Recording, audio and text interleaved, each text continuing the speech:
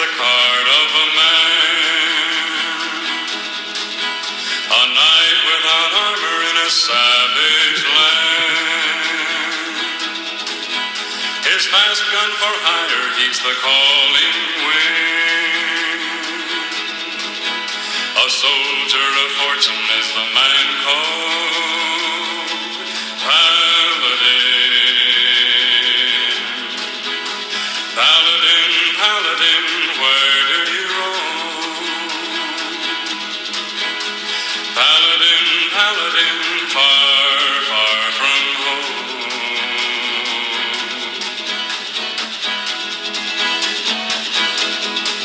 He travels on to wherever he must. A chestnut of silver is his badge of trust. There are campfire legends that the plainsmen spin of the man with the gun, of the man called Paladin. Paladin, Paladin, where do you roam? Paladin, Paladin, far, far from home. Far from home. Far from home.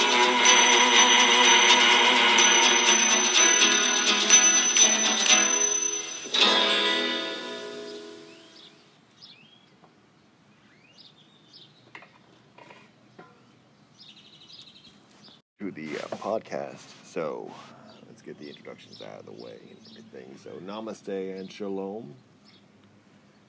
Howdy everyone out there in Dreamland. This is Rumors of Instinct coming at you again from sunny Corpus Christi. The way it should be. The way it normally is. That is, there's no should be. See, that's what I'm going to be addressing today on this North, East, West, South news program of mine. Is people's conceived notions of normalcy and how this produces into people a philosophy of disasterism, I don't know, doomsaying, sky is falling type thing. And it's a creation of the Matrix, it really is.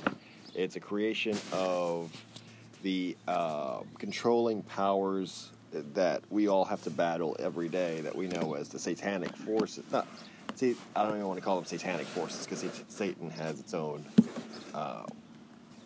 importance in demonology, angelology, things like that.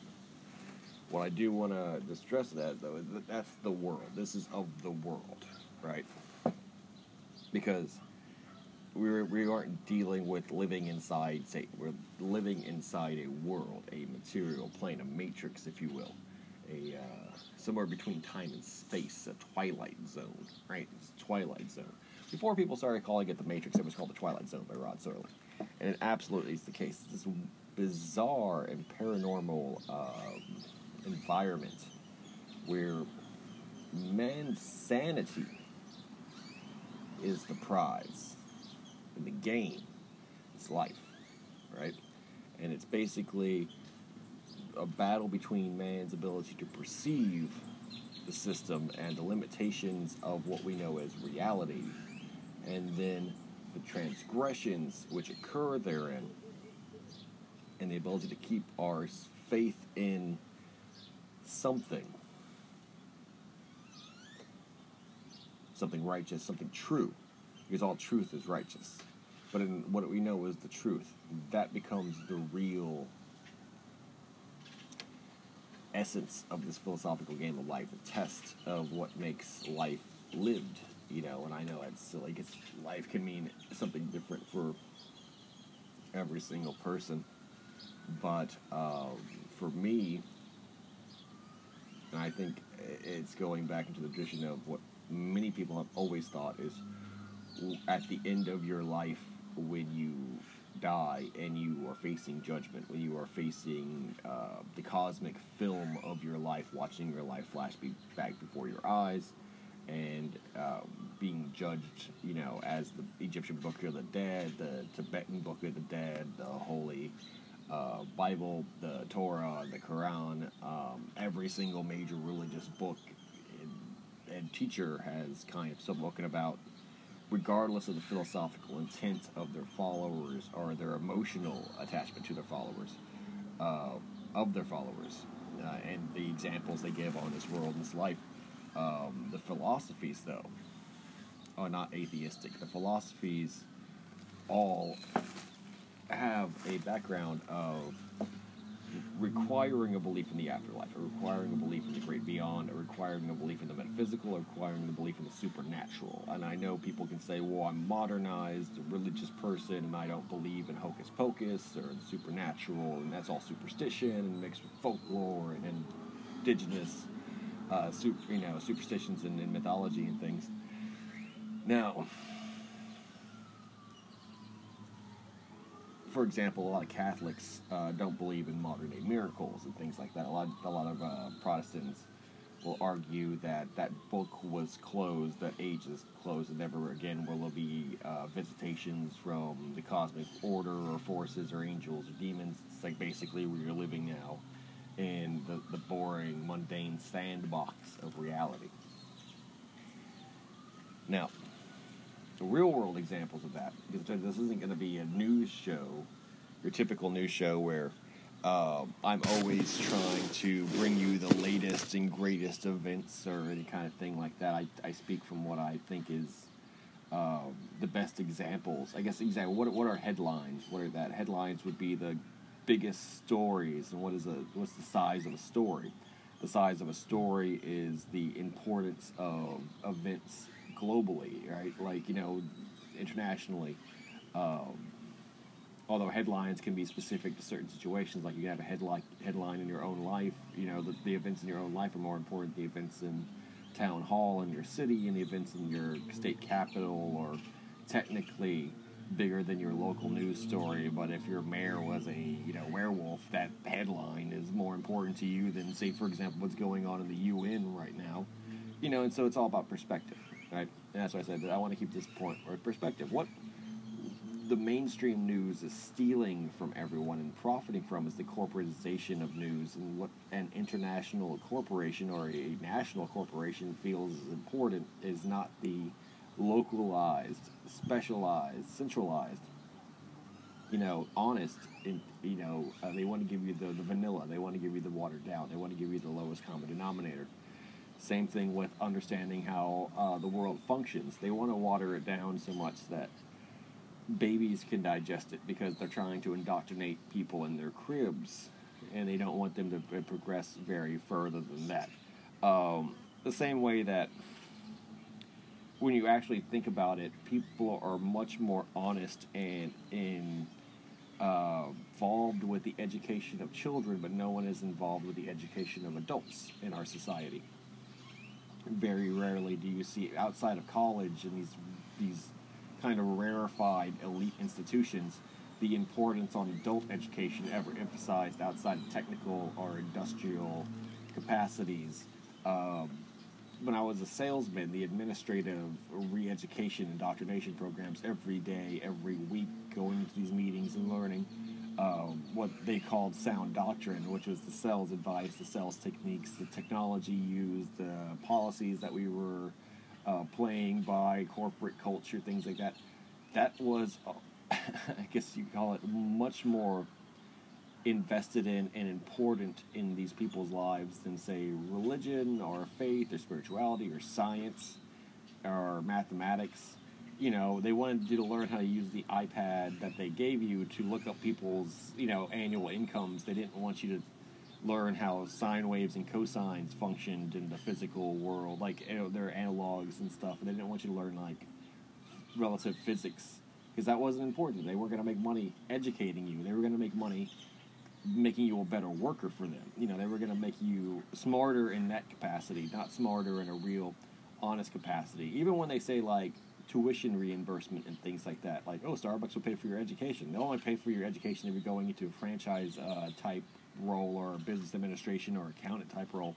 Yeah, they'll pay for that if you're going to eventually keep working for them or working for the system in some larger capacity, and giving them respect for that. Like, yeah, you may not work for Starbucks, but you could go work for, a relative distributor or third party doing the same thing in the industry, which helps facilitate the industry which they operate in. Thus, it's like the petrochemical companies. If you go work at refineries and they're helping you pay for your scholarships with the expectation that you go into that field, regardless if you work for them or not, you'll be, a better educated petroleum industry worker, thus facilitating, greater cultural impact, community impact within that company to the employees and members in that field, in that world, in that lifestyle.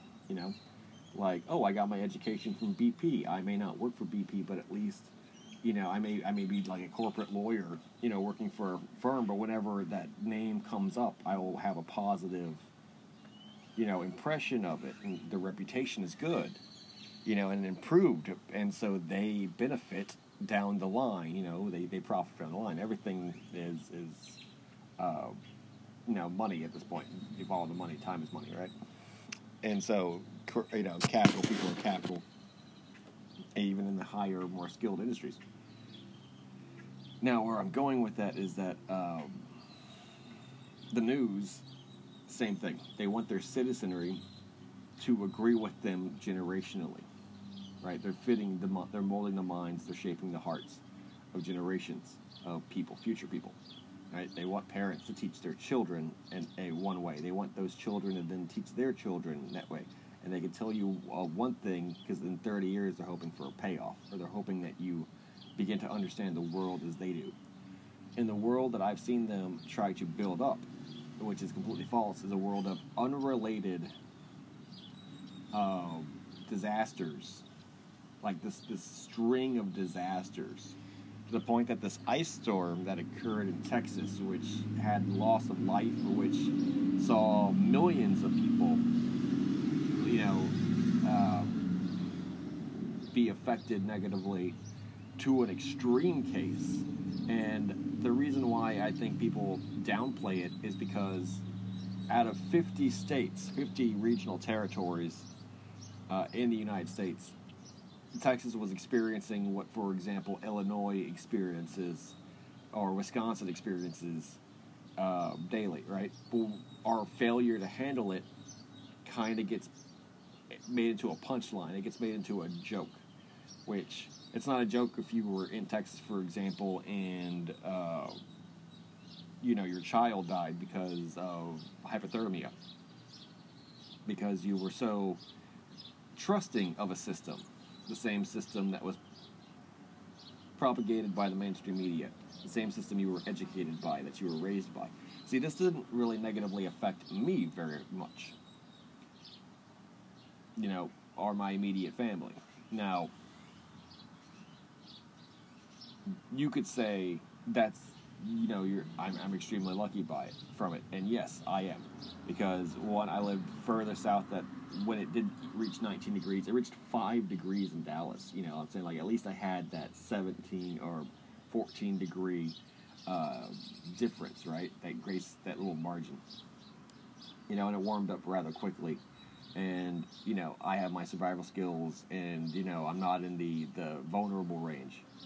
But the situation wasn't the temperature. The situation was the power outage, was the blackout, was the failed infrastructure of our state, was the closure of roads, was the closure of stores, was the closure of shelters, the failure and slow acting, for example, to put vulnerable elderly people or sick people who required things like dialysis machines and rebreathers into shelters that had generators, or hospitals, which were closed for COVID-type related issues, were not opened up to create shelters like they were in Hurricane Harvey. The issue was the power outage, not the freezing storm, not the blackout, not the winter storm. It wasn't the polar storm. It wasn't the temperatures.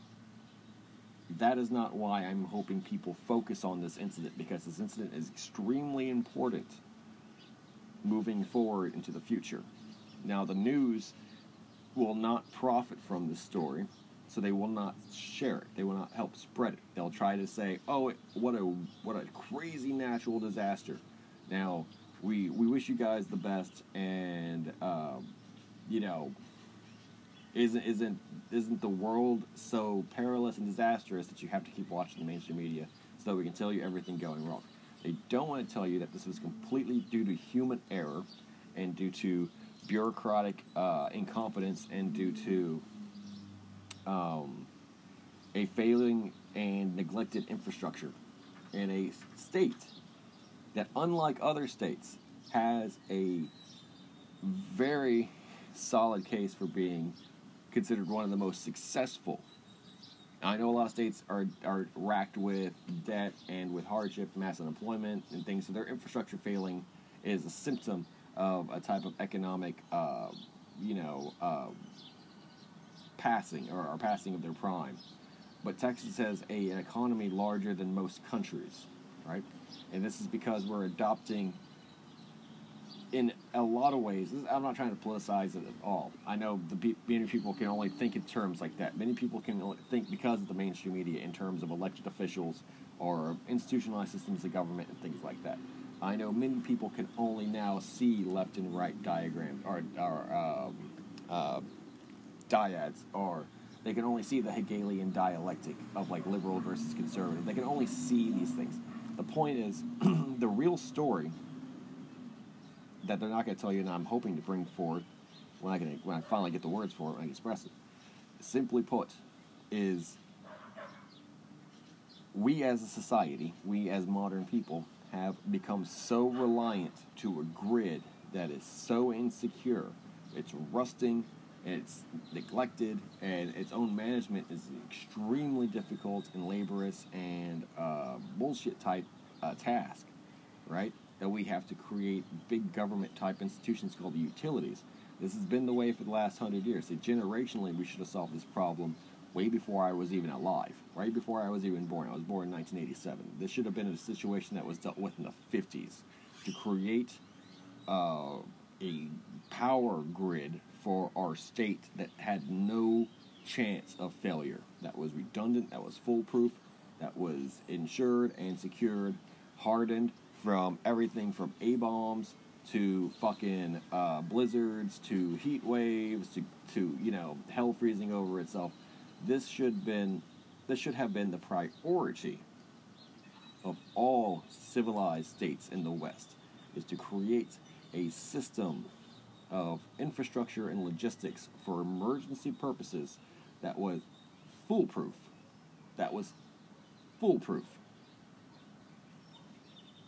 There is no excuse in the 21st century for the power of a first world nation, the infrastructure of a first world nation, to be brought to its knees due to human error, due to bureaucratic mismanagement, and due to the absolute charade of expertise when it comes to creating things like statewide power grids.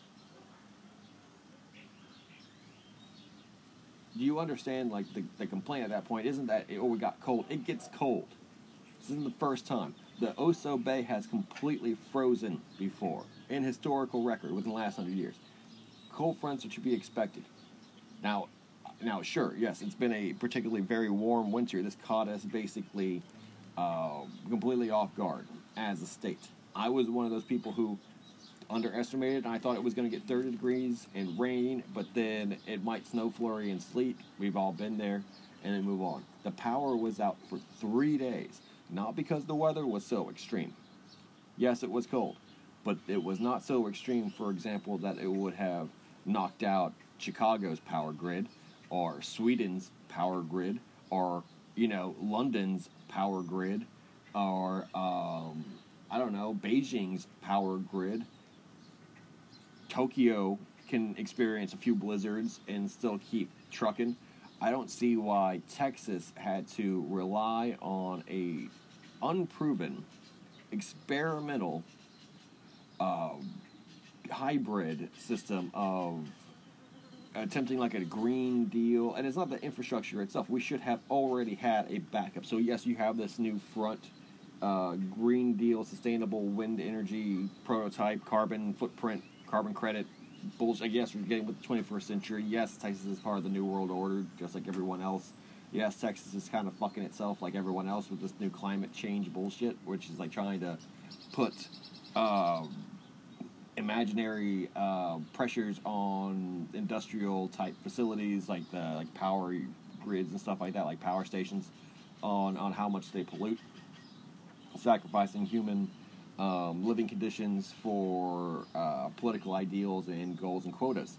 I get it, right? Welcome to socialism. It's all about government quotas, unreachable government quotas that end up neglecting the everyday person who the system of government is meant to protect and provide for for the sake of the state itself and its own goals and its own propaganda, right? This was a politicized decision by the leaders of ERCOT, which is the Emergency Readiness Commission, or the Electrical Regulatory Commission of Texas. Sorry, the Electrical Regulatory Commission of Texas, ERCOT. And the way the nation is set up, there are three main power grids: East Coast to basically the Mississippi River, West Coast basically to the Mississippi River, and Texas. And I know that sounds strange, but geographically, that's basically how the country's shaped. It's how we see it as East Coast to the west, to the Mississippi, that divides where St. Louis is the west, and the west goes all the way to the West Coast, Pacific Coast, and all of that's basically one culture. All of that's one culture. East Coast down to Mississippi, all one culture. Texas, its own unique republic. That's what I was saying. Other states don't have the credentials we do. You could be in 47, because Alaska and Hawaii are their own independent things too. When you think of Texas, think about Alaska or Hawaii. How can Hawaii's power go out? All of it. How can Alaska's power go out? We're not connected to overloads requiring of different states. 25 million people for its own specific grid.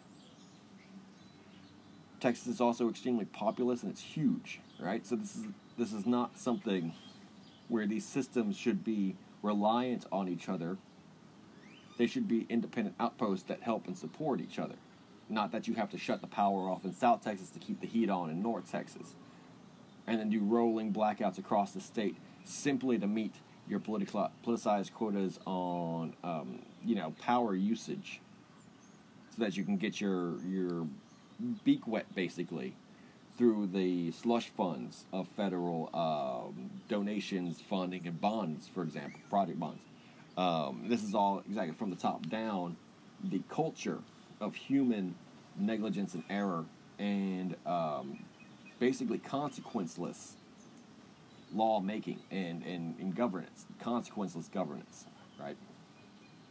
And the way mainstream media has trained people to think is that this is an issue of right and left, of conservatives and liberals, of elected politicians and new elected politicians coming in.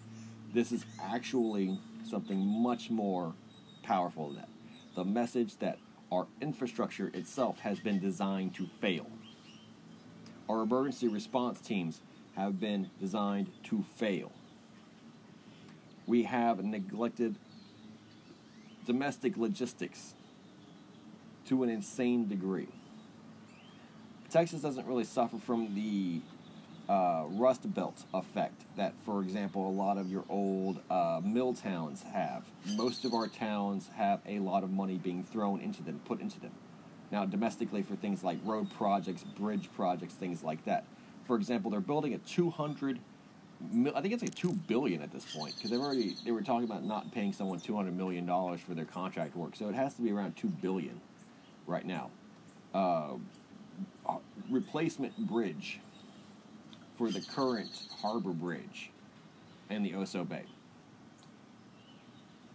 We lost power here. Not necessarily we had to. It was a non-technical issue. It was completely bureaucracy management. We lost power here, and the stores closed.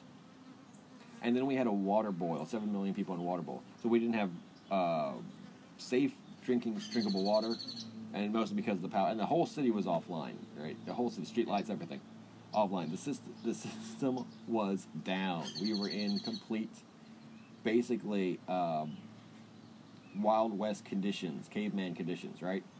for 3 days, for 3 whole days. Now, I know I see the occult significance. I see the bigger picture. I see that this was a test, all from the Matrix, all from God, all from the world and these higher power things. I also know that it's seasonal. This is how people should survive. I also know that people have to learn how to survive the way we always have. We were never able to dodge cold fronts. We had to live by the fire and wear our furs and keep our jackets handy and stuff.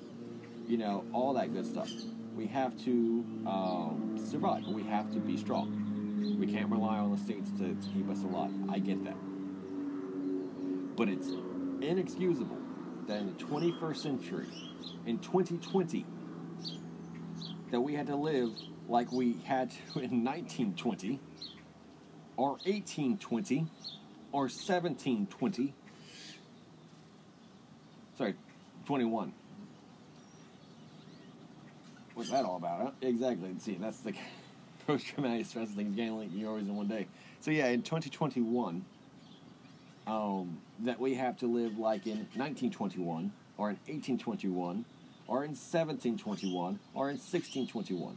That humanity's baseline existence has not been improved by the very world that we think is governing us, or the authority over us, or the one that is the key holder to modern living conditions. You might say all this is a society's sacrifice for the ability to go to the store safely and pick up meat in a hygienic and lighted and air conditioned environment, and mitigate the struggle and strife that nature would render upon us, because nature is cruel.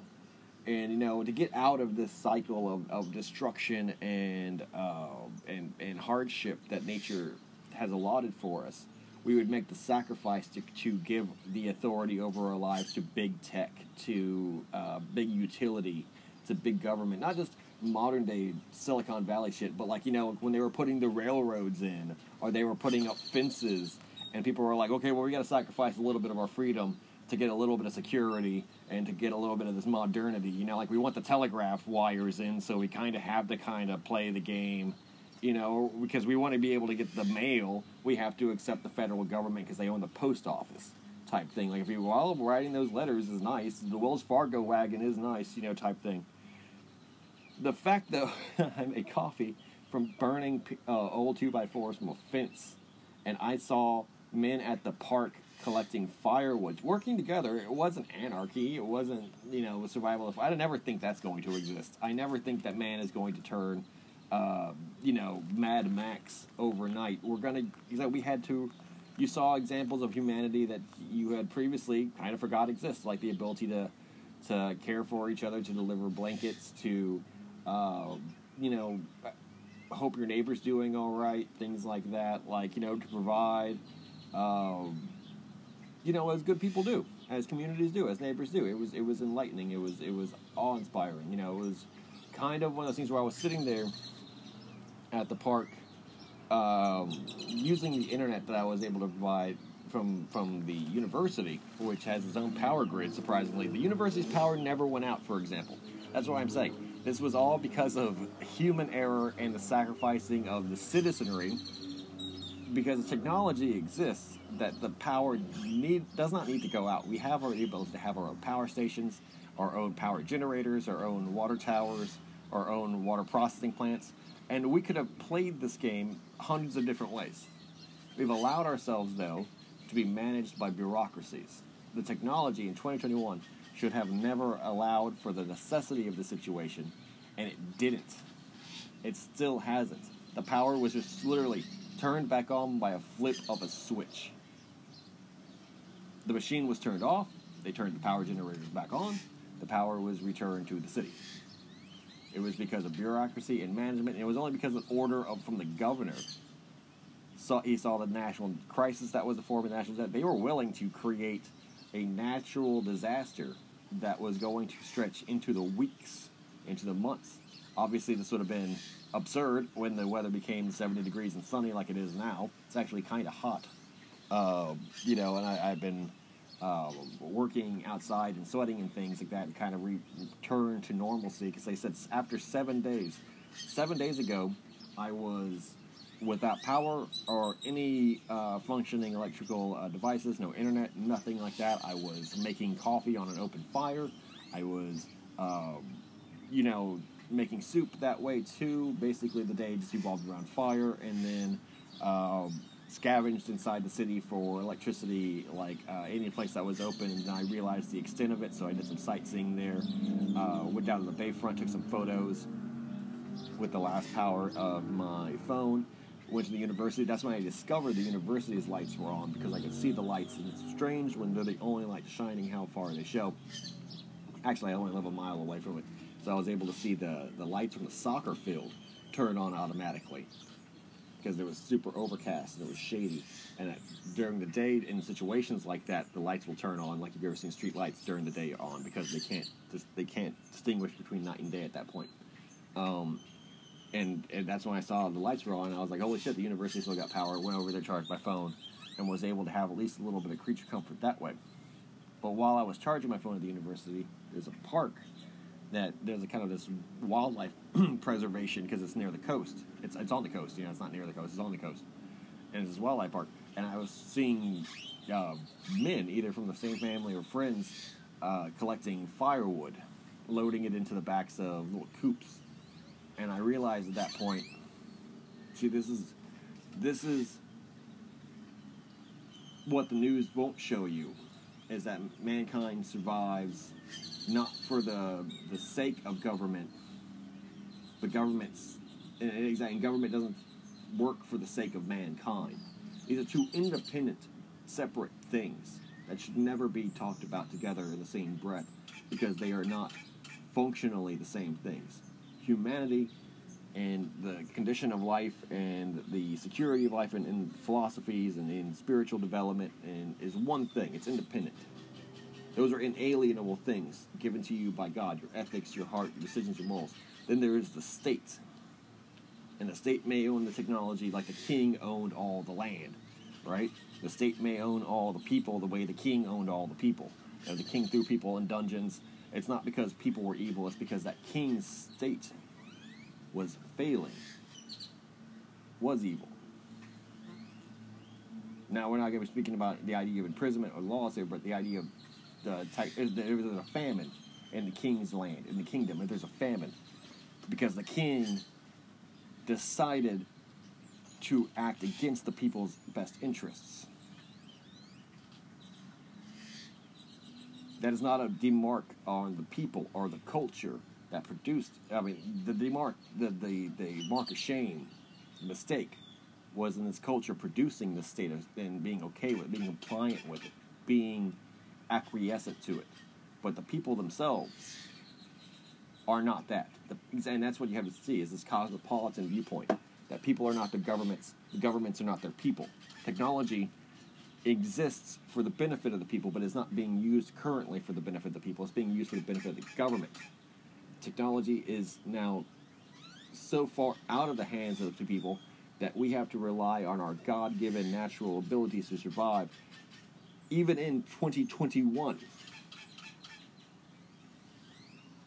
The same way that we had to in 1921. If I was having this conversation in 1921, and I was like, the state owning things like dams and power plants and things like that, like the phone lines, that's going to produce so many disasters. What if the phone goes out? And people would be like, oh, you're just an anarchist or something. This is 2021. Same thing. What if all the internet, which is now controlled in the hands of corporations and the government, would go out? Then you're like, that's one thing. But in the power going out is another. Especially when they're all online. When everyone is hoping for a further modernization, it becomes even easier to destabilize this grid. This grid isn't built for being a hardened, reliable, foolproof guarantee. This grid is built in all its aspects, hospitals, power, all that. It's built specifically to fail. It's built to cause panic. It's built to cause destruction, because as the further people rely on it, the easier it is to pull the rug out from under them, and the less options they have to rely on. Because when you take everything from them, they have nothing left. Like I said, if you were hooked up to a dialysis machine that was electrical and needed to be ran, unless you had a privately owned generator, which, you know, that was like really the only option that you think about, because that's different. That's business. That's like the ability to provide for yourself. That's exactly, unless you had that, then you would need the state to again rescue you. And in the state's facilities, though, we're not operating that way. You got to hope for all the king's men, all the king's horses to come put you back together again, and that's simply not going to happen. Because they're phasing out that kind of humanity. They're phasing that part out of the state, where the state is only authority. The state is only those that profit from it. The same way that if, for example, someone made your order wrong, the CEOs of McDonald's are not going to fix that order. They can give you some kind of credit involving transactions with them, but they are not, for example, people who cook fries. They don't make burgers. It's the people who do the power management, the bureaucracy of it, the guy in front of the big board and the computer. He doesn't do highline power. He doesn't, he doesn't know a thing about that. He might know technically about it from his education and things like that, but he's a businessman. He's a politician. He's a big thinker like that, organizer, manager of things, technologies and stuff. He understands like trade journals and industry leaders and things like that. He understands precedent that way, but he can't, for example, him and his other crony buddies get in a power truck and then come down and start working on a power generator with his electrical tools. That's just not exactly, you understand, like, that's not how it's going to happen. Same thing with the park rangers and everything the big government owns, the federal government owns, is owned by politicians first at the very top, and then it works its way down to the actual professionals and the people on the ground. The actual people on the ground. Same way with the military. People who are in the top brass positions or in research and development or in, the high engineers and the black projects and stuff, they can't do the things which they are making available for people to do. They're not compliant. They're independent and separate things. And people need to realize that the government and the authorities and the leaders, the cultural influencers who are telling you one thing are not the thing you should be listening to, because the thing you are is so separate and different from them, and there's so much distance between the two.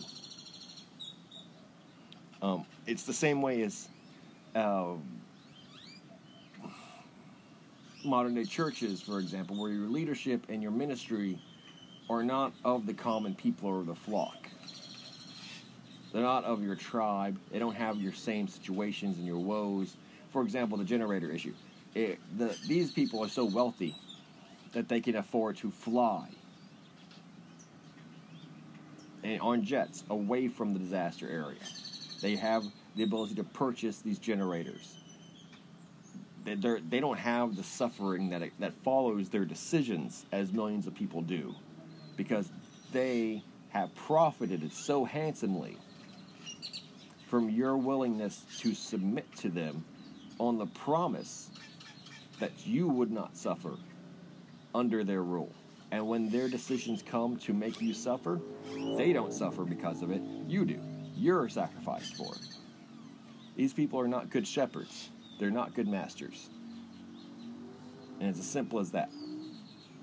Now, that's my take on the whole ERCOT fiasco, the whole emergency readiness, and this disaster in itself. Is that this disaster was a man-made disaster. It's not the freeze that happened. It's not the polar vortex that happened, which I predicted already in October 22nd, actually. I predicted that the winter to come was going to be one of the most severe after the super caldera was a thermo hydrogen bomb was detonated in one of the lava tubes, one of the sides that super cordova in Yellowstone, and it knocked the lava inward into the earth, into the aquifer, the Ogallala Aquifer, which most of the Midwest actually rests on and floats on. It's this giant cavernous underwater sea. Now, because the lava was going down, we didn't actually see any kind of steam or smoke come out unless You count the massive seismic scale disturbances that were going on around national parks around that time, Yellowstone especially. And that was the hydrogen bomb both blowing up and being registered, and then the lava flows and the detonations that occurred afterwards, the string of aftershocks. That would produce the winter storms because they would change the magnetosphere, basically. It would affect the whole position of what we would consider the North Pole. And at first it kind of went away from us and then slammed right back into position, right, causing these polar waves. That's not the issue. Right, predicted that in October. That's not the issue. The issue was these man-made failures of a statecraft, which is not created to indefinitely stop disasters, but to constantly promote disasters yearly and seasonally to create the dialogue of such a, I guess we'd call it a disaster prone, and a series of unrelated climate change promoting disasters, that they're trying to promote this idea that the world is ending, the sky is falling every single day. They don't want to focus on the stories of actual survival, or the stories that ultimately mankind is still at this baseline of a real power, a real empowerment. As I said, we had to live like it was 1920, we had to live like it was 1820. We were able to do that with the skills that we are never going to forget. But the promise of this futurism, and I know people think Texas with technology, but Texas is one of the most high-tech, innovative, and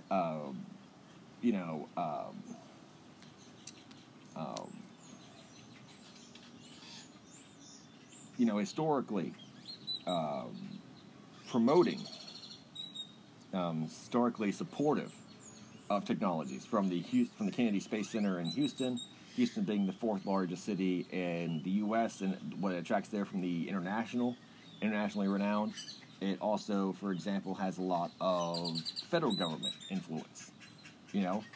Basically it's like a second Silicon Valley in many ways. Dallas, for example, is a hub, a nexus point of software and digital entertainment, video games especially. So this is not a low-tech society. This is a society that embraces technology, that encourages technological development, that, successfully does so. And we court international, respect from India, from the Middle East, our petro oil industry, our energy industry, natural gas, far from just hardware, software type things. These are real driving economic engines globally, like agriculture, hydroculture,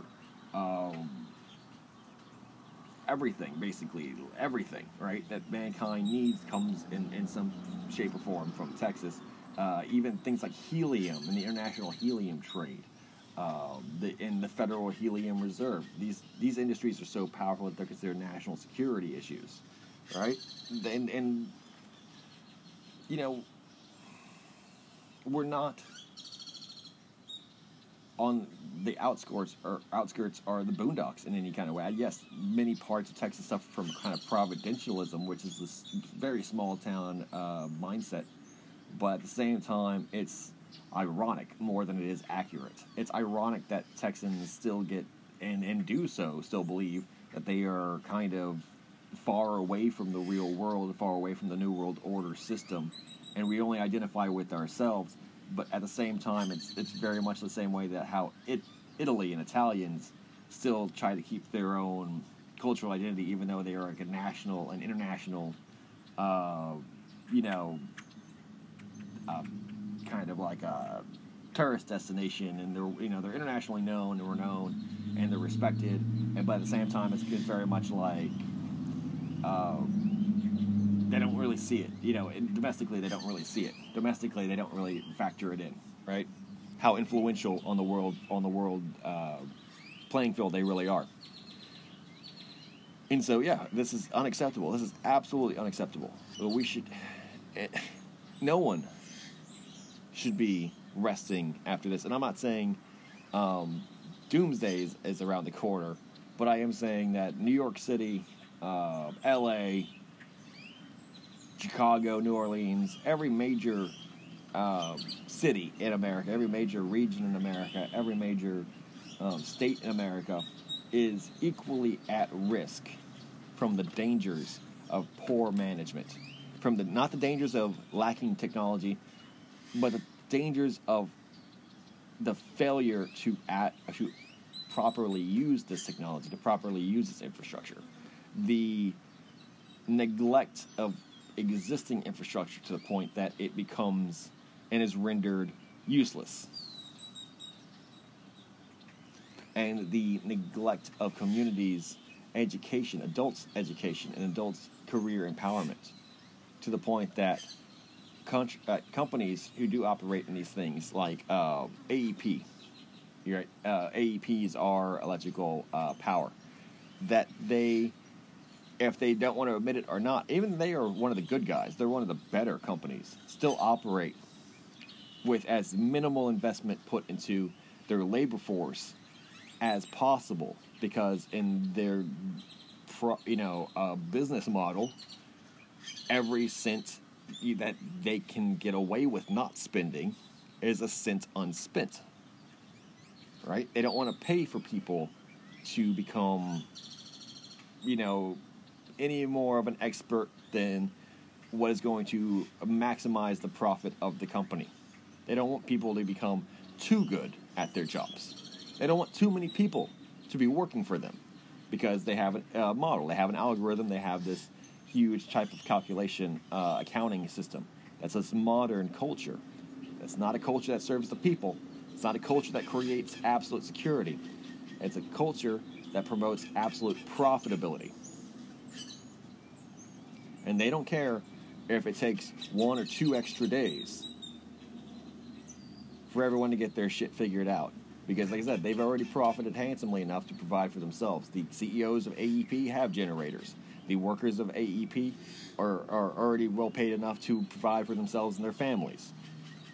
And I'm not saying anything bad about the AEP worker, because they do go out, they do work, and they the ones who kept the power on. But to their credit, they even said this is not a technical issue. You don't blame us. Don't blame our workers. Don't go out there and ask them any questions, because we honestly don't know. Like, AEP has the company. It's one company out of many, many companies.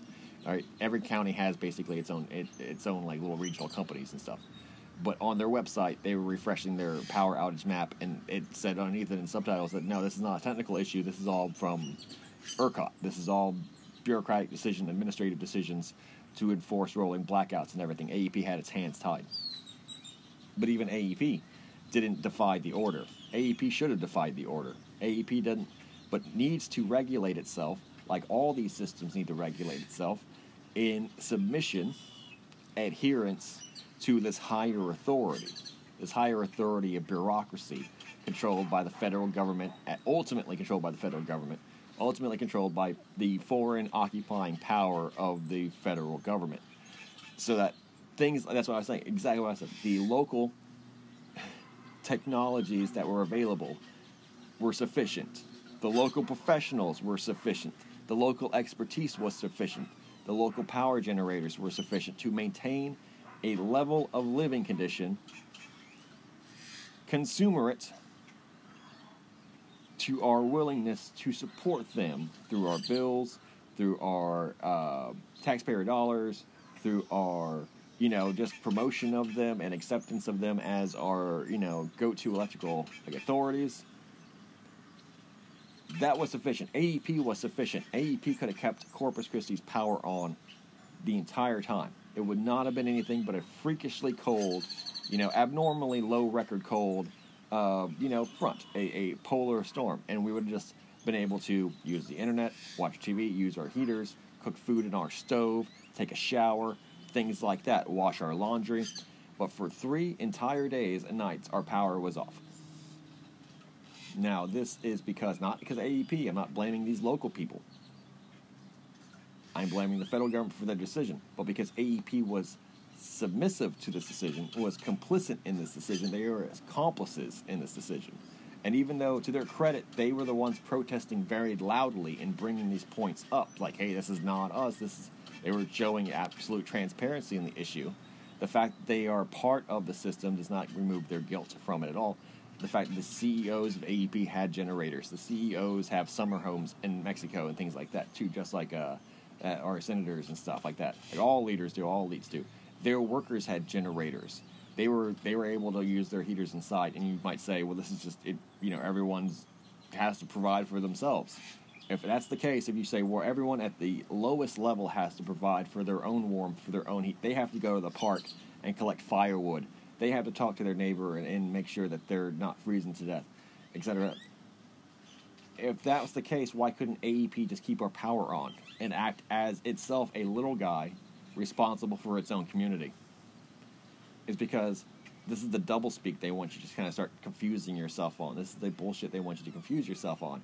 That they want you to think there is only one argument, there is only one dialogue, and that is the federal level. That is the highest level dialogue, the top level dialogue. Now remember, the pyramid system that they use, right? Their little pyramid system, or whatever you want to say it, like boom, boom, boom, top down, federal government down. It doesn't reach a peak. It doesn't reach a point. It columns straight up, right? Columns straight up. This is the real system. This is the real Maldives. They want you to think it has a peak. They want you to think they're the top. They are not the top. They want you to change the real discussion from what is most high, what is most top of the pyramid in this reality, and they want you to think they're the end cap of this pyramid. Now, there's a reason on the dollar bill, for example, that there is an eye on the back of the pyramid, no end cap. The end cap floats above. It's because the end cap has not been laid yet. And the highest level, even in this metaphor, this pyramid metaphor, is this all-seeing eye, is this God force, is this intelligence in the universe that is bestowed upon us, that's created us and given us all its abilities. That argument has never changed. Like I said, why are we in 2021 inescapably confronted with the reality of people in 1921 during their blizzards, or in 1821 during their blizzards, or in 1721 during their blizzards? It's because the same God that ruled every year before this one, and will rule every year after this one, regardless of what we want to name it or calculate it as, the year of our Lord, that Lord has not changed, that authority has not changed, that argument still has not changed, that the powers in man have still not changed, the world still has not changed. As much as we think modernity is a real thing, as progress is a real thing, as technology is allowing us to exist as a real thing, these moments, these events, all within the heart of God, all within the prophecies of God, this is all because God has wanting us to see that no one can be called authority over God. This is the way that no one can be called authority over you, over yourself. The system of slavery is the system of the state. And the system of the state is to reinforce your own vulnerability and weakness. So they've created systems which they want you to submit to, which are designed to fail you, which are designed to hurt you. They abuse you and then say, well, if you want any kind of embetterment, or you have to work with us, you have to live, in our world. You have to engage in the culture that we have created. Regardless of the fact that you'll always have to resort to the undeniable reality that is mankind and this world have not changed since the first days. That the debates have not changed since the first days. That the cold is still as cold as it's always been. That the heat is still as hot as it's always been. That the sun is still as bright as it's always been. That the sky is so as blue as it's always been. The ground is as hard as it's always been. That men have the same skin that we've always had, the same hair that we've always had, the same eyes that we've always had, the same voice that we've always had. They want you to think, though, that every year is going to be a little bit different, and they're the ones going to be making the change. They're the ones going to be providing that difference. They're the ones going to be holding the keys to the gates of the promised land through this technology, this promise of the grid, right? The grid, the prison system, the matrix system that they are trying to say that they own, that they've created. But what you always see fails due to human involvement, due to human error. Because they want you to get the debate that there is only disaster, there is only man, there is only the federal authority, the higher authority is the federal government, or these politicians, right, with their culture that they have invented, and that this invention is itself new. That this invention is the pinnacle of progress, is the indicap on the pyramid of reality, of all time and space, incarnated in the idea of a pyramid, that they are the actual incap of it, regardless of even in the fact that their own money, their own currency that they worship as their God, has "In God We Trust," has that eyeball on the incap pyramid, that all-seeing, all-knowing intelligence, which cannot be escaped or denied or defied. That is in their most holy of parchments, the single US dollar bill.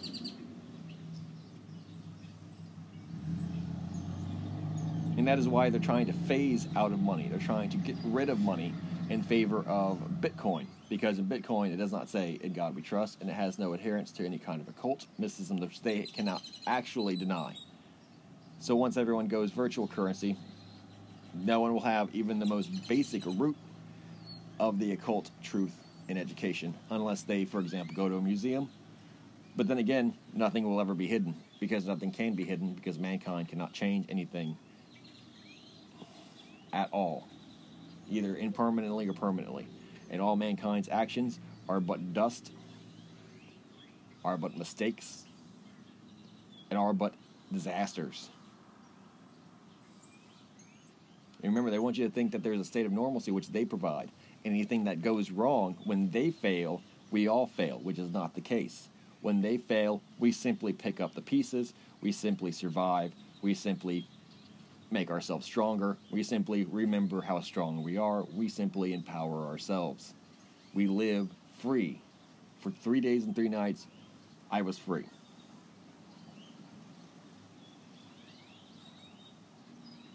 That's what that disaster means. They might say that that was national disaster.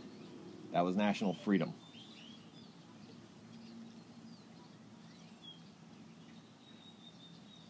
That was redemption. That was justification in denying my belief in the state, my denying the belief in the federal government, my denying my belief in humanity. Not in the fact that humanity did anything bad, not the fact that humanity made itself more shameful, but the fact that humanity is not what you want to believe in, ever. You want to believe in the highest of all powers. You want to believe in the great solar cosmic energies. You want to believe in these higher spiritual forces, the highest of all spiritual forces. Don't distract yourself with these small dominions, powers, and principalities. Focus on that which creates not only the world you live in, but the breath that you breathe, the light that you see, the senses which you possess, that which has created that.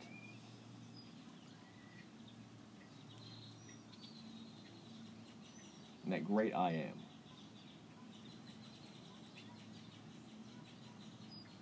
That's what this disaster, quote unquote, returned me to, made me see again very clearly. I am very thankful for.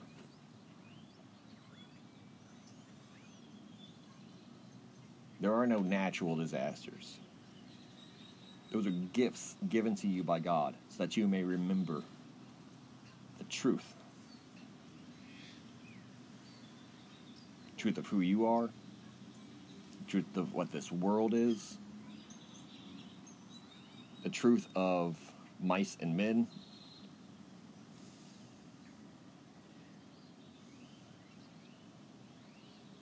His truth, because He has come so that we may know Him. And we are made in God's image. But the images we make are not of God's images. They are graven images. They are false idols. This government, this country, this technology that we've made is a false idol. And just like how in days of Ezekiel,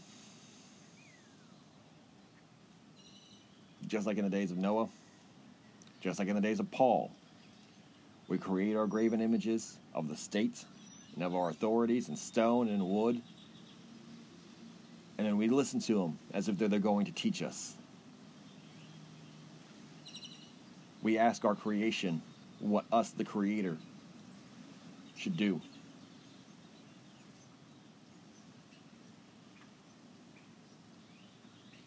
Because we can't handle the fact that we are, as creations, have a Creator who has already told us what to do and how to do it. There are no mysteries in this universe. There are only realities. We don't debate. We observe. We memorize. We know. This is going to be hour one of this news, the North, East, West, South news. The full broadcast is going to be available exclusively on podcast. This is only a preview, the hour-long preview for YouTube and for library. Thank you all very much. This has been Rumors of Instinct. God bless you and your families.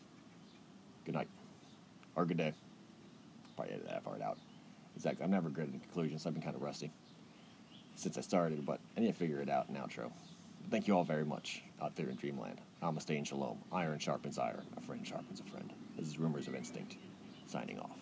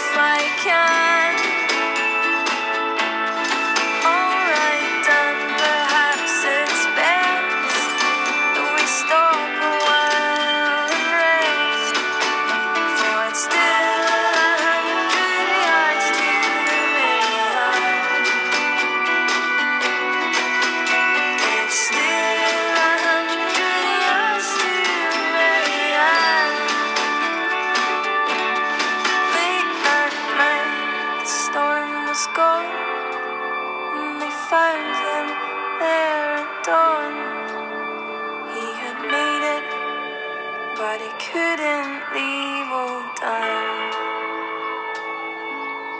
Yes, they find him there on the plains, hands froze to the reins. He was just 100 yards from Mary Ann. He was just 100 yards from Mary Ann.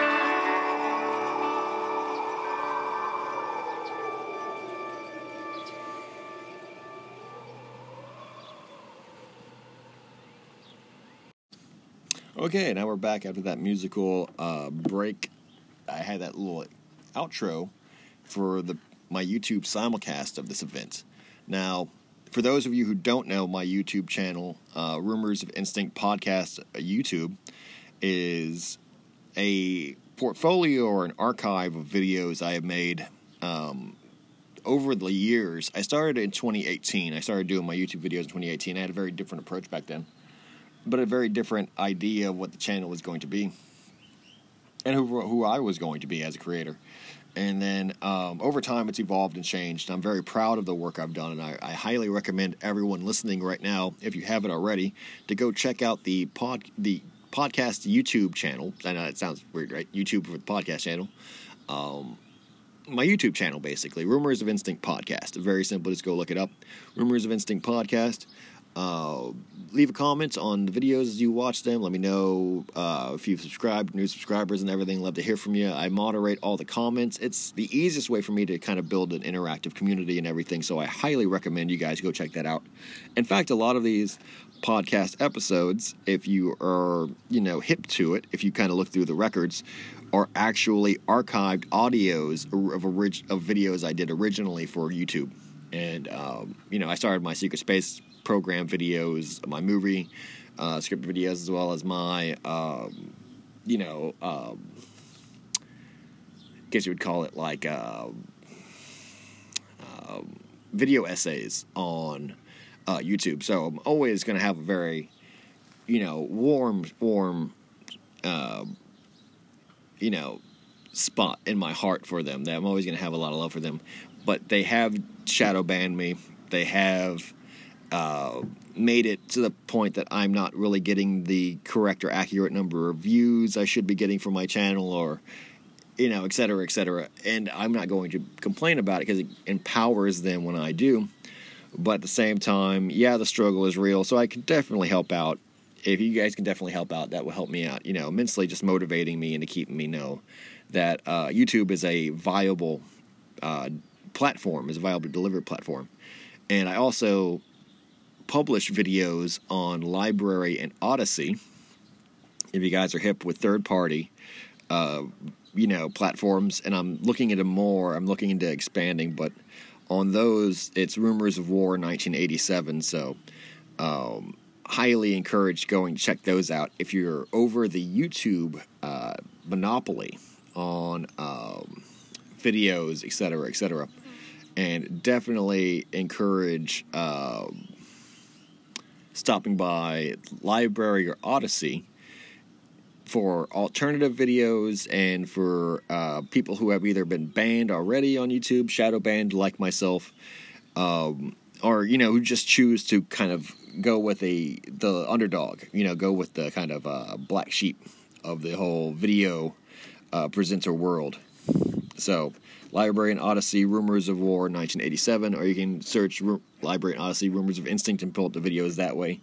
But basically, I highly, highly recommend you guys checking out the videos that I create, because with the imagery and stuff like that, it's an entertaining ride, and it helps educate people on the points that I make, which are sometimes very obtuse, sometimes very obscure, sometimes very esoteric. But with the imagery, with the memes, you kind of get a good, well-rounded visual and auditory experience.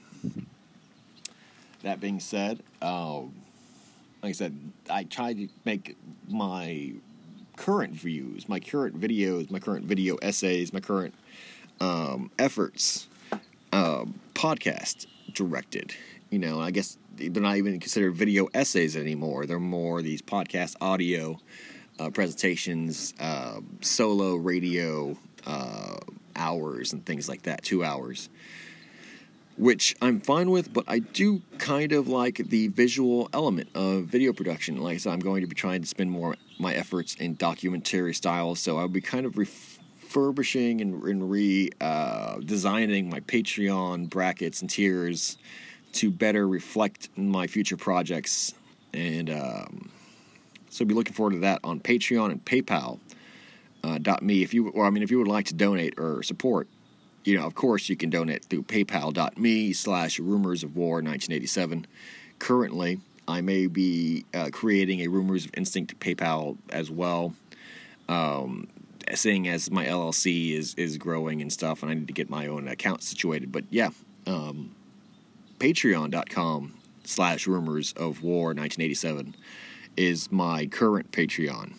And if you guys would like to tip or support me with as little as $1, there are tiers and rewards there. I have not been on it as much as I should have been lately because of everything going on with the winter and everything, but I will hope that in the near future, I will be able to, develop more of an interactive community and presence on Patreon. So, providing exclusive content, more interactive reward tiers, etc. So definitely check that out. Now, that's out of the way. Namaste and Shalom. Welcome back to the Northeast, West, South news program for Rumors of Instinct. This is the second installment of it, exclusive to podcast. And that's really, my point that I was making with ERCOT is that they want to water everything down. They want to provide everything right in front of you, and you're thinking that there's nothing else to go with these deep cuts, these, not behind closed doors, but nothing worth saying can easily be said within 5 to 10 minutes or 15 minutes with little child-friendly animations and things like that, unless you have an extreme skill in that area. And I know everyone is different and talented, so maybe exactly there are people whose talents are in summarization and being extremely concise with their points, as well as the whole making it easily accessible and palatable. I'm not one of those people, I don't think. I'm thinking more into elaboration and labyrinthian type detail, because it more accurately presents the truth. It more accurately presents the way people have to think about these things in real life. People don't, because the day is 24 hours long. People do not live in a 5 to 10 minute long summary of their own existence. I've seen things like the biography of the Stoic philosophers in 10 minutes, and you're like, those men developed their philosophies and reputations not only over the course of their lives, which were very, well-lived, intense, action-filled 60, 70 years of life, but they also then developed their reputation over the trials and tests of decades and eons and millennia and things like that. And you're like, what arrogance does our culture have? And what do we seek to profit from? The ability to summarize and to create snapshots of reality, and then to think that a picture is 1,000 words. That idea there, that a picture is worth 1,000 words. Not necessarily, not 1,000 great words, because then 1,000 great words are worth 1,000,000 pictures. Do you understand? Like we have a very visual cortex forward reality. Now, I'm not against that. I'm not ignorant of that. I was a visual artist myself. I like seeing reality over having to express it. But when you do have to express it verbally, one must be willing to use as much language as necessary, not willing to use more than necessary, but understanding that the task is a laborious task at that, when trying to, like a Sisyphusian task at that, when trying to describe really important concepts of faith and humanity. There's a reason why the Bible is not 5 fucking minutes long. You know what I'm saying? There's a reason why Rumi didn't write like little like summaries of his poems and things like that. It's because anything worth saying is worth saying. It's worth taking the time. It's worth being eloquent. It's worth trying to express yourself. And I know I'm not the best public speaker. I know that it's more of an improvisation, and I stumble over words. I hit difficulties, difficult little patches. I blank out. You know, my train of thought jumps tracks. I try not to fall into tangents, but if you guys, you know, are really interested in what I'm saying, I'm hoping you guys have the patience to, like if you're in for a penny, I hope, and you're in for a pound. I hope that if you're going to listen for an hour and a half or 2 hours, that 5 minutes of build-up or introduction, or 10 minutes of introduction, or 15 minutes of introduction to a concept is not too much. It's like I spend more time introducing topics of my videos than most people spend on their entire videos. And yes, I know that this is a big part of why my channel suffers, my brand suffers, why it becomes inaccessible, obtuse. At the same time, I think that's a big benefit, or a good attractor in my whole branding. Is because in public radio, in say for example your NPRs, your audiobooks, you know, your shock jocks and things, if you're not talking, you're not selling. Right? If you're not constantly leading the conversation, then the conversation just sits in the water. And the problem is not that NPR is failing at this, is that NPR chooses to simplify itself, to water itself down. Their points that they make are not very good. They're not very powerful, and they're not very poignant. Thus, they can kind of meander. But even then, during their best days, for example, if you start looking into NPR's classic recordings and stuff, they were much more verbose. They were much more energetic and excited to kind of present their information. Now I kind of seem to be just kind of going through the motions. Now, when you, for example, separate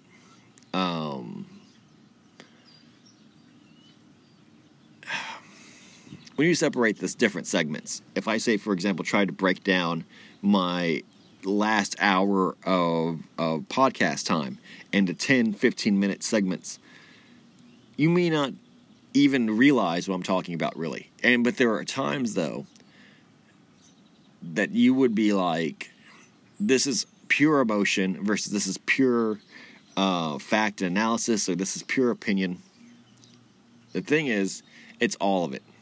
Right? It's all of it. Exactly. If you try to isolate and skip around, it may seem disconnected. It may seem disjointed. That's why I don't like to separate in my videos like that. I don't want to make it like a 3 or 4 part video anymore, because I tried that with a couple of my other episodes. So I only try to include sufficiently sized segments, as well as I'm going to be trying to redistribute them minimally, you know, like where it's just this 1 hour of segment stands by itself and it kind of keeps going on and on and on. Like, you know, not like,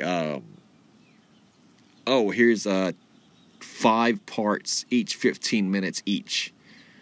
You know, this isn't like,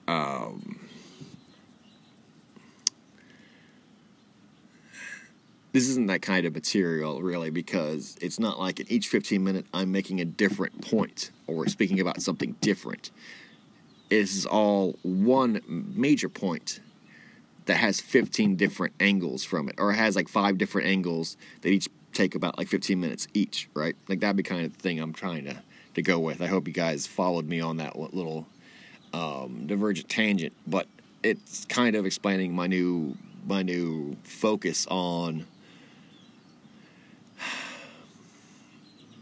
you know, this is my style. This is how I operate. I do these hour long, hour and a half, 2 hour long presentations on a few subjects, and they kind of bleed into each other. They're what I think is important at the time. Is what I think is missing from the news. Is missing. I guess this episode is more about the news in itself. Is missing is because they don't allow themselves to speak. They allow themselves to shout. They allow themselves to have everything kind of be surrounding the topic, where the way they dress, who they are, their politics, their reputation, their history, that is supposed to define who they are. Like, that's supposed to let you know their experience in the matter, and it's not what they say, but what they've done. That's what I'm saying. Like, politics and news is not becoming what they're saying, but what they're doing while they kind of speak to you.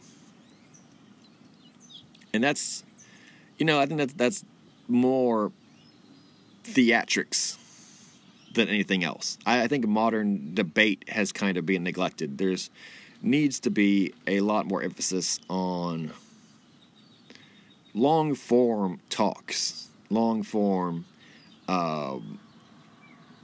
presentations, public speaking things, engagements, things like that. I think that it might be more of an old school or refined taste, but and this is just kind of my own discussion with myself I'm having about the podcast and with the YouTube channel and things, is that my major competition excels at being able to summarize and to provide this mountainous information in such a convenient package. And I don't mean that there's any specific competitor I have, but the competition, the big C competition, is an arms race to try to create these, TikTokified, or I guess you call it YouTubeified, little formats of brevity and things. It's like a college level textbook, with its graphs and its figures and its articles and its essays all inside of it.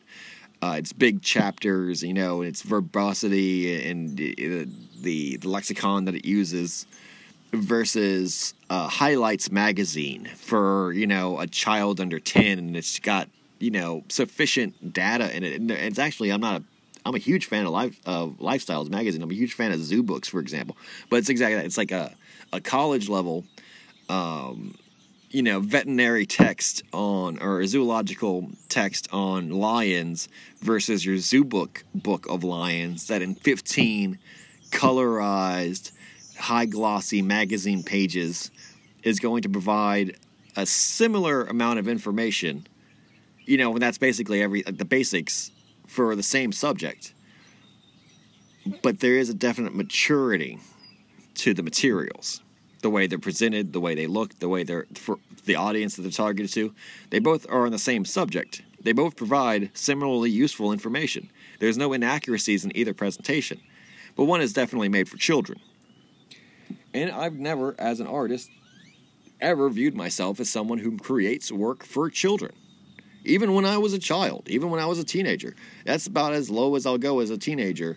In terms of targeted audience. And even then, that's more for understanding that teenagers are more into, for example, descriptions of action and descriptions that other people would have their minds closed to. For example, a teenager will read A Clockwork Orange and actually enjoy the book for the libidinal release of it, like the adrenaline of it, like as an action story. Whereas an older, more mature reader might read it as a philosophical book or as a book of expose. Whereas, your teenagers might view it as a really avant-garde art piece. Like everyone can see it from different ways, but a child would simply be either out of his element completely or seeing it as cartoonish violence. Like it wouldn't necessarily understand the philosophical contours of A Clockwork Orange appropriately, let alone be able to say, for example, digest the hardcore rapes and murders, presented therein.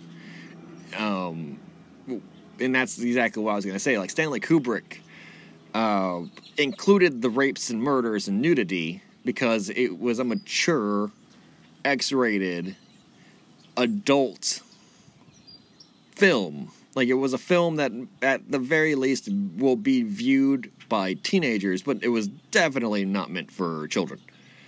That kind of maturity in creation. Even though that may be fantastic, even though it might be colorful, even though it might be, action-oriented and things like that, what I'm trying to express is really only meant for adults, right? And I think that a lot of people in the podcast world, a lot of people in life in general, are trying to be accepted because of the industry by the audiences of lowest common denominators, specifically the audiences geared towards, youth, immaturity, childhood, in its many different regards. I kind of want to make this claim now that, and I think I've already made the claim before, but I kind of want to reiterate it, that this is a adult-oriented artistic endeavor. This is something that people are asked to really actively think about and think with and engage, and thus, I'm not going to create ever these 5 to 10, 15-minute little exposés. I'm not going to try to Disneyfy it. I'm not going to try to, make it a Nickelodeon piece. These are, that's a big example, too, is that Johann Vasquez, for example, made Johnny the Homicidal Maniac, which was made for teenagers and young adults, and it was extremely gory, but for some reason decided to make Johnny the Homicidal Maniac, aesthetic into a children's program called Invader Zim. And even though Invader Zim is extremely good and influential, it's very weird that someone who was an artist and a creator, an independent creator, geared towards more adult media, more adult creations and statements, would become a children's creator, would actually become that. And then you say, well, it's because of the industry, and you're right. He was a comic book creator. Comic books are generally in the same, tangential relationship with children, and thus it's logical, but at the same time, it's kind of, that's not what I'm going to do. I'm not going to ever have a children's something, right? And now that I said that, I kind of why don't I have one?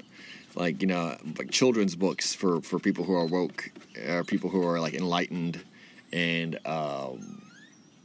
for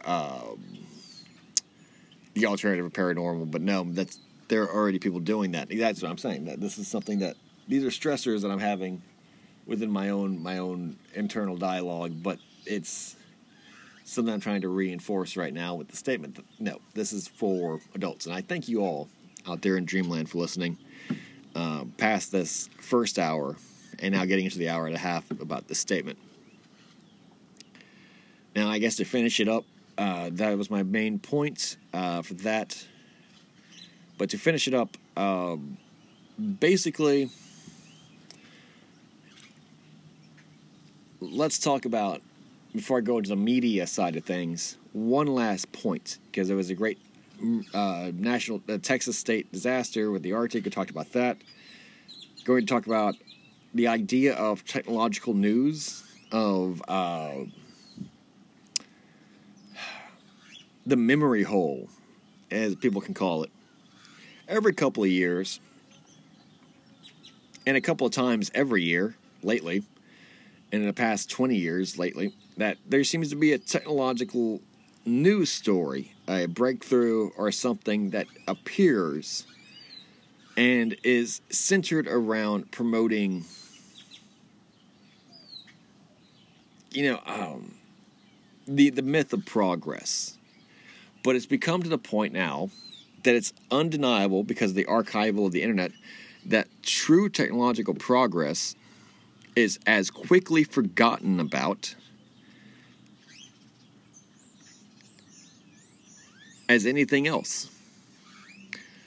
For example, reading articles on discoveries in time travel from 2013, experimental little bits of time travel that are on National Geographic, for example, or look at National Geographic at any point in its website or its archives or its actual publication. Look at Popular Mechanics. Every year promotes some great radical scientific discovery, and it is as quickly both celebrated and forgotten by the very society that helped create it. Everything from biological robotic hybrid machines to genetically engineered creatures that can help clear oil spills and natural disasters to ideas of propulsion, engineering devices. It doesn't matter what's made public, what's disclosed in the various different outlets and publications that do these type things, that talk about technology, that promote this kind of innovation. It's not ignored. It's not covered up. This is the soft cover-up. It's not covered up. It's not ignored. It's heard, but just forgotten about. And it's not like it's forgotten about. It's just that so few people have a connection to it that the idea of society-changing technological innovation is obsolete. It has been disproven because we've already reached the point of the singularity. That's my ultimate point of this, is that this is evidence for the singularity.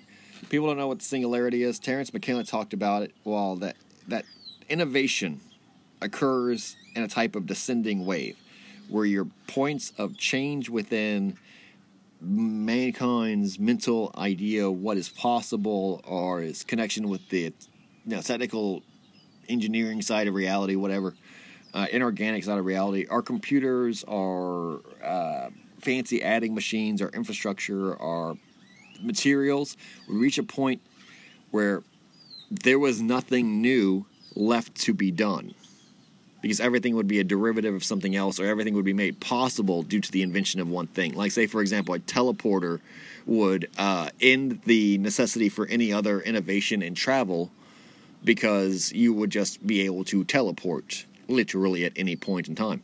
Same thing with like a food materializer, like, or a processor like Star Trek, where you go to the machine, you press a button, and it just appears. Would end all development of cooking skills, because no longer would anyone need to know how to prepare food. Traditionally, you just press the button. It would make obsolete that other aspect of life. And the aspect of life that this would make obsolete was the idea of newness, was the idea of innovation, was the idea of invention. Now, the ideas of invention are not obsolete in the human heart. In the human heart, I look at headlines almost every day hoping to see something scientific or technological or engineering that I hope is going to kind of like show people the levels that we've reached, the kind of possibilities that we're at. But never has it been so apparent to me that people are not willing, people have this huge promotion in their heart where they're like, I want to be tech savvy, I want to be in the 21st century, I want to be, progress incarnate, and I want the latest gadgets and things. They're more susceptible to this than anyone else. The fact that, say, for example, Iranian scientists were declaring they could read the future up to 8 to 10 years within someone's life based on high advanced algorithms. The fact that the stock market is completely controlled by AI, which commit transactions so quickly and so interconnectedly as to be, impossible to match by any kind of organic standard. The fact that we have nuclear-powered submarines that can last 25 years without refueling, and that technology is not distributed or made public for the benefit of mankind. And that was created in the 50s, anti-gravity, things like that, zero-point energy. All of that has been declared publicly in one aspect or another. I say this because when researching the SSP and when looking for this information, I wanted to kind of provide some valid documentation for it, right? Like, I'm not big into citations. I went through the university system. I know exactly how you have to cite everything. I think it's kind of a waste of time and it's bullshit. Because if you know it's true, you know it's true. You don't. If it's something someone doesn't know it's true, provide the sources. But at the same time, if they don't know, then they have to keep up, right? You don't have to really, prove every little detail to someone unless it's an academic test, right? In real life, right? They're just not at your level at that point, right? They're just not hip at that point.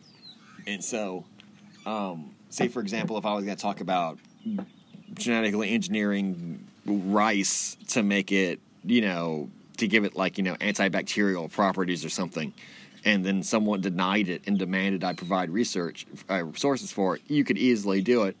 But at the same time, that's showing them, or they're showing you that they don't know the basics of what this development has already provided within this field, right? This is already, everyday type reality. And I realized that we are now at a point where it's easier to forget what we have done in the last 10, 20 years than ever before. Because the material is not being promoted as enthusiastically as it should be within these elite circles, within these elite societies. For example, where it used to be that wealth was directly associated with technological innovation and things like infrastructure and things like that, now it's not. It's built on a more social credit system, or a social acceptance system, not on a baseline of true innovation or true expertise. At least Bill Gates understands how his computer systems worked back in the 90s, right? And when he was first coming into power, how Windows operating systems worked, how the software worked, how the hardware worked, things like that. You can understand this guy was at least a computer genius in that regard. And then the financial and business aspects of it, whatever. Point is, now he's into vaccines, and Bill Gates has no expertise in medicine. He has no expertise in the subject. He has no education in the subject, no degrees, right? Now, not saying that you couldn't educate yourself, you couldn't promote yourself, or even just crack open a book on your own time. The fact is that this is not where people are respecting him. People are respecting him for the fact that he's already wealthy, and that they're saying, like Elon Musk, they're already respecting him because people were already respecting him, not because he's an expert. Elon Musk is probably a much better example. It's because this man is not a financial expert. He is not a technological expert. He's not an engineer. His technologies and his companies do not promote cutting-edge or avant-garde systems. They don't produce systems that work. They are simply capitalizing and making corporate this idea of science, or scientism, or engineerism, or technologyism, right? Okay, so his rocket crashes. That's happening down the beach, about 2 hours down the beach, down to Brownsville, the Mexico-U.S. border, Port Isabella, right? They're doing their little South Padre Island. They're doing little SpaceX launches and crashing into the beach, right? This is absolute proof that the world has no integrity and no credibility anymore when it comes to this system of technology and advancement. They have created a system. They created it in the 50s originally, but then they perfected it in the 80s, called the Aerospike engine. And the Aerospike engine was actually tested and verified by Boeing to be almost 100% effective at vertical takeoff and lift, takeoff launches and landings from high payload rocket-like spaceplane sized, of vehicles in low atmosphere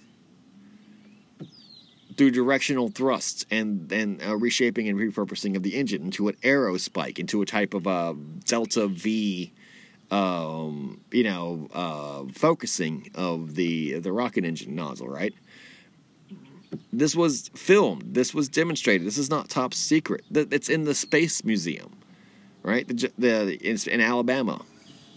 Reagan was a big fan of it. Conceptually, Reagan was a big fan of it. It had mainstream supporters. One of them being in the White House, the President of the United States himself. Very heavily connected to the secret space program. Very heavily connected to things like Mustard, the UK multi-utility space plane. Basically, it has already been a thing since the 80s. It's 40 years old now as a technology. And Elon Musk is trying to, quote-unquote, perfect the ability of rockets to re-enter while not addressing that the aerospike engine exists at all. And I'm suspecting that in this next 5 years that they will unveil basically a copy of the aerospike engine design with its versatility and functionality still intact. It's a proven model. It's like saying you're trying to reinvent the car and he's using steam power and all of society is gaslighting itself and gaslighting, and being gaslit, playing along with it and trying to pretend that no other alternative has ever existed as radical as the steam-powered car. And, we can't really make it work right. Oh, you can't get that steam-powered, car to kick over. And then he's going to come out with the internal combustion engine. And we're going to, absolutely consider this the highest of all technologies. But this is happening in 2021. Forget that Lamborghini's all gone electric. Forget that, all these other 0-point, water-powered carburetors exist if you want to get super avant-garde. And that was in Popular Mechanics, where a man drove from, I think, El Paso to Waco in one gallon of gas, and this is water-powered, hydraulic carburetor. And that hydraulic carburetors like that are built by amateurs in their garages all around the world from this same Popular Mechanics article. They provided the blueprints. It's a completely reproducible thing. Or, we're not even going to get into the whole rabbit hole of lost technologies that would have changed the world, like aerogels and things like that. No, we're not going to get into that. Point is, the singularity, I believe, has already occurred in 2012. That occurred. That was the quote-unquote end of the world.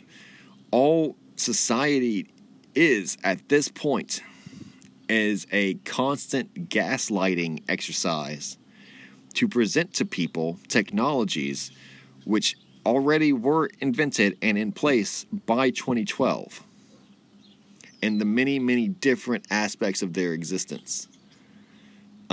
Basically, if you were to believe that at this point nothing is impossible, nor is nothing new. Nothing new under the sun. Now, it's absolutely undeniable nothing's new under the sun. How this relates to the higher level concepts that I kind of really like getting into is that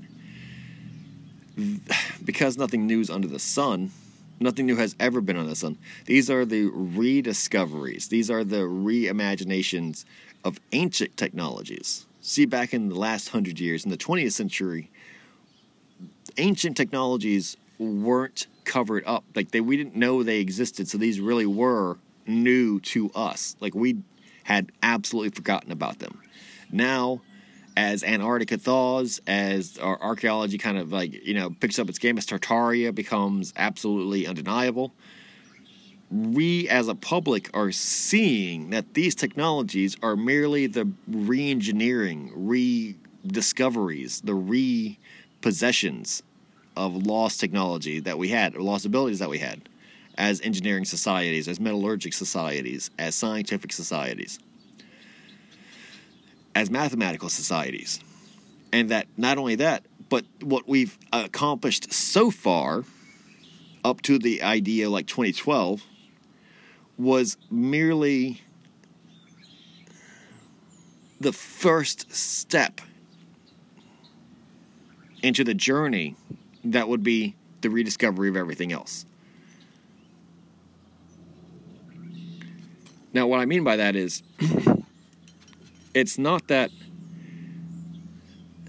they don't want you to know these things are real. Like I said, National Geographic published that article in 2013 about the ability to basically predict the future a decade out using mathematical algorithms. They don't want to tell you that that was created by a 27-year-old. I mean, they do. It's not top secret. They told you that in the article. That was created by a 27-year-old. What they don't want you to think about was that was created all mentally. That there was no real technology that aided his function in that. And that intellect, that skill, is the same intellect and skill operated by many people around the world and has always been. Nothing would keep the ancients from developing that same algorithm, that same math, and then being able to predict the future, then be able to see the past, then be able to access and harness all of the mysteries and secrets of, this world, as long as they cooperated and they worked successfully, together. That they had space travel in the days of Noah, that they could genetically engineer people in ancient Egypt. They had these abilities. They had the ability to, say, for example, create combustion engines in ancient Greece. These are realities. These really are realities.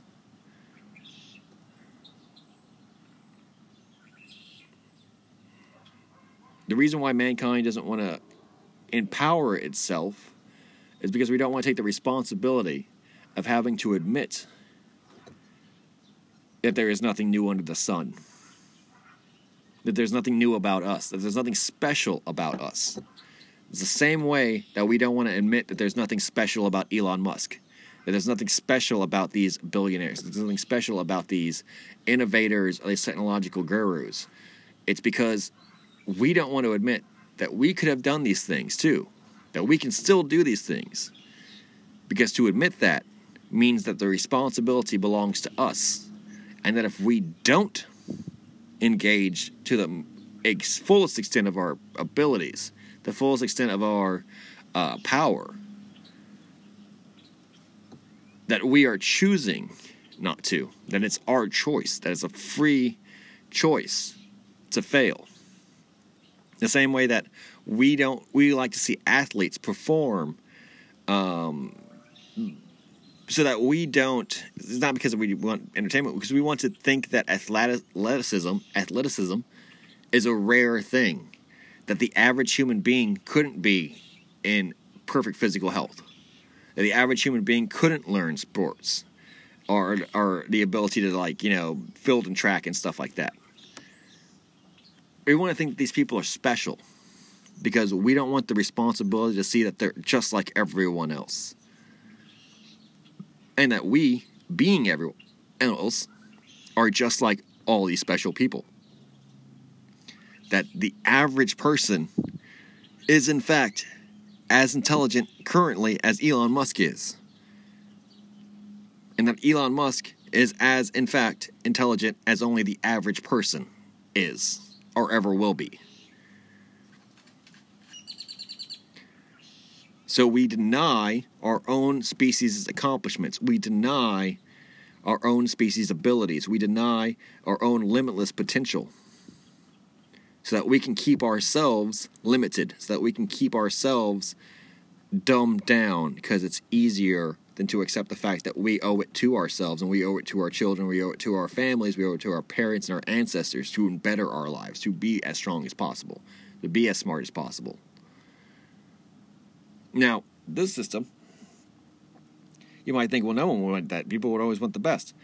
No, the government doesn't have to work at covering up things. People will cover it up for themselves. If they went outside and saw UFOs flying around the sky, or they saw a Bigfoot in their backyard, they wouldn't want to tell anyone.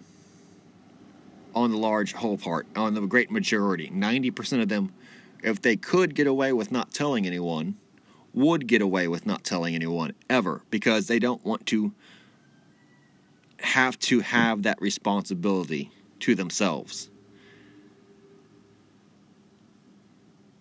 The same way that if everyone knew that they could have invented Microsoft,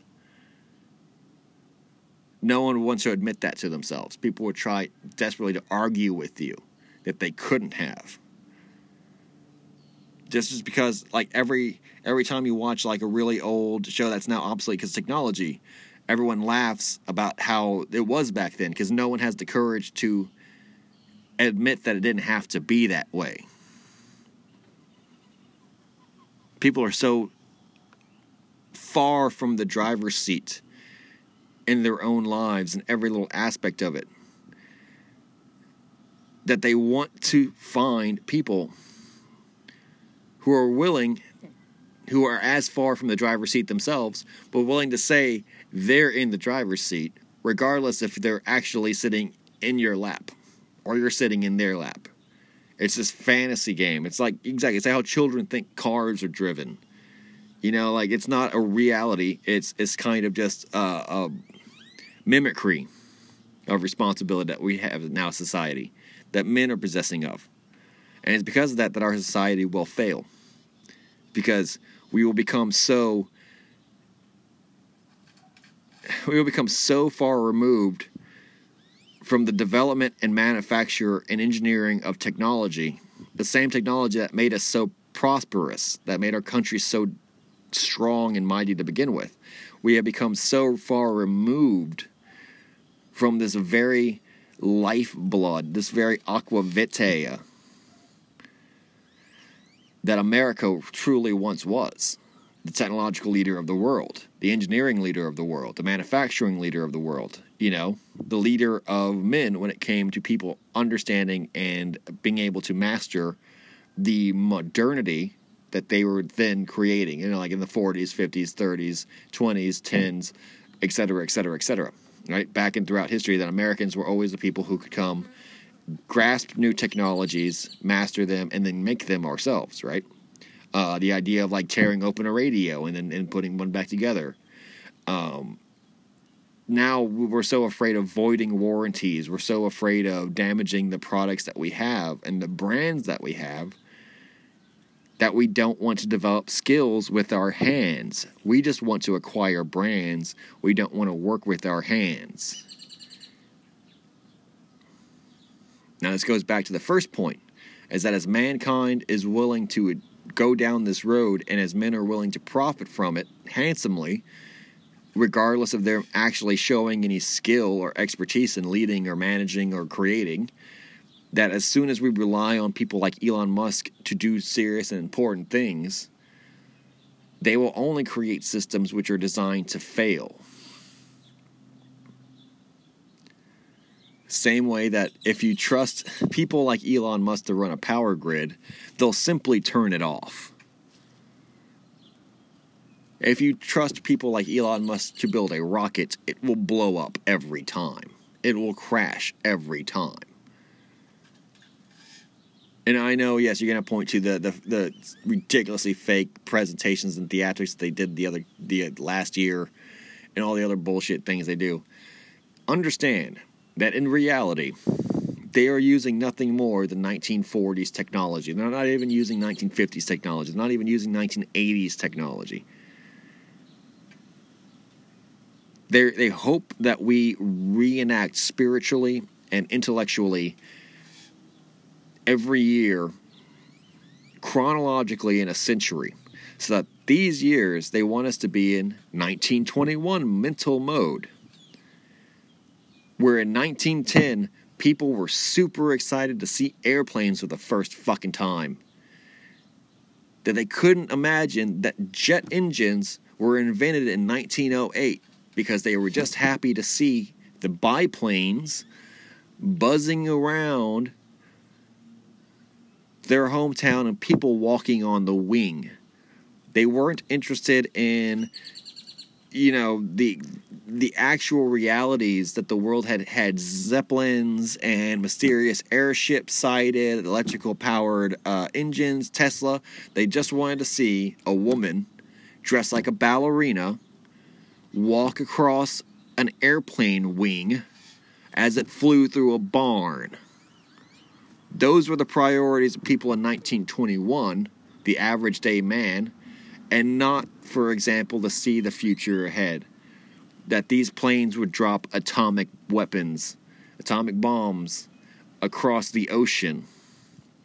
That these planes would bring fire bombs and napalm across the ocean. That these planes would be flying into space. That these planes would be the lifeblood of the future. They simply wanted the spectacle. They simply wanted the entertainment that these planes would provide because these planes were so new to them. And the legend had already been created that these planes were gifts from human geniuses, from American geniuses. And that simple, normal people did not have the power to operate these things freely. You see how that starts removing from the fact that the Wright brothers just built a plane simply through trial and error in a homemade barn. In a barn they converted into a hangar.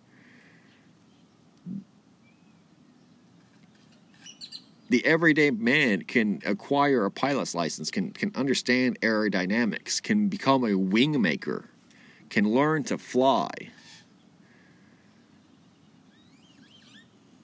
But the overwhelming majority of men, 99.99% of men, will never fly.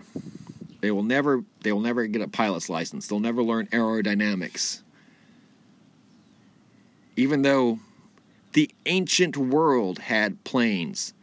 The everyday man can make a hang glider. The everyday man can make an autogyro. The everyday man can make a flying car. And that's exactly the kind of point that I wanted to make. And to end this kind of point out, is that everyone asks, where's the flying car? We've had flying cars since the fucking 1930s.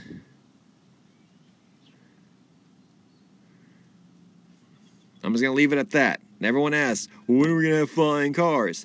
We've had flying cars since a Spanish guy invented them in the 1930s.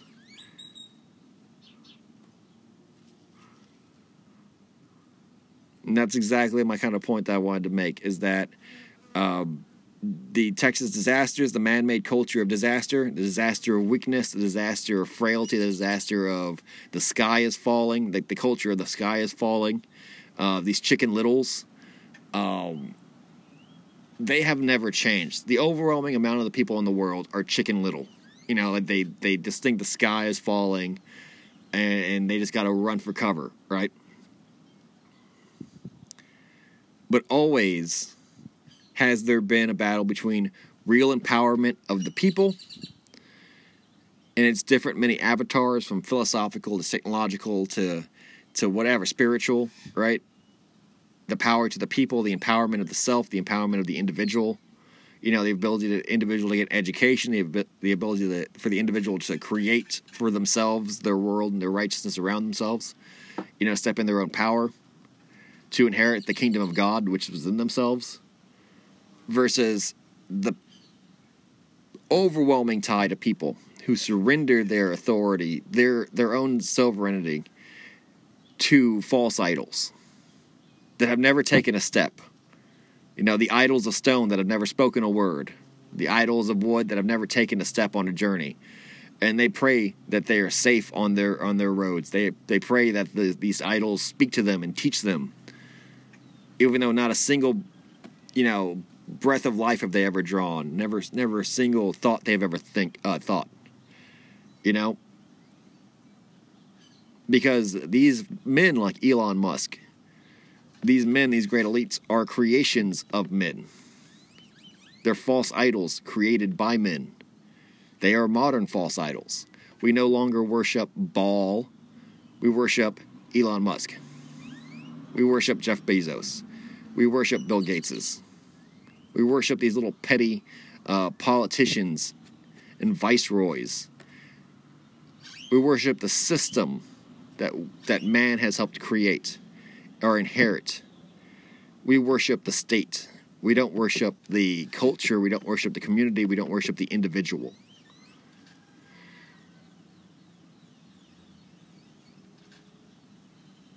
the common individual. Sorry, we don't worship the common man. We don't worship ourselves. We don't worship the man in the mirror.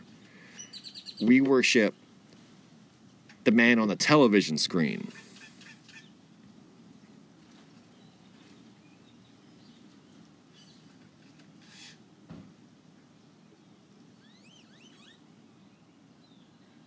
You know, it's like when that queen of Snow White was asking, mirror, mirror on the wall, who's the fairest of them all.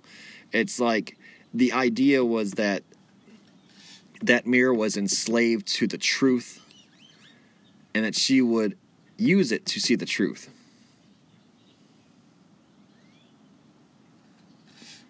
But the truth was obvious. It was just that this person had become so divorced from reality that they could not see it for themselves. Without that soothsayer, without that truthsayer, without that divination. Same thing with King Nebuchadnezzar in the dream. He needed a prophet to tell him what he had already seen, what he had already known in his heart to be true. And just like the statue in Nebuchadnezzar's dream, our society will be laid low, will be absolutely broken off at the ankles.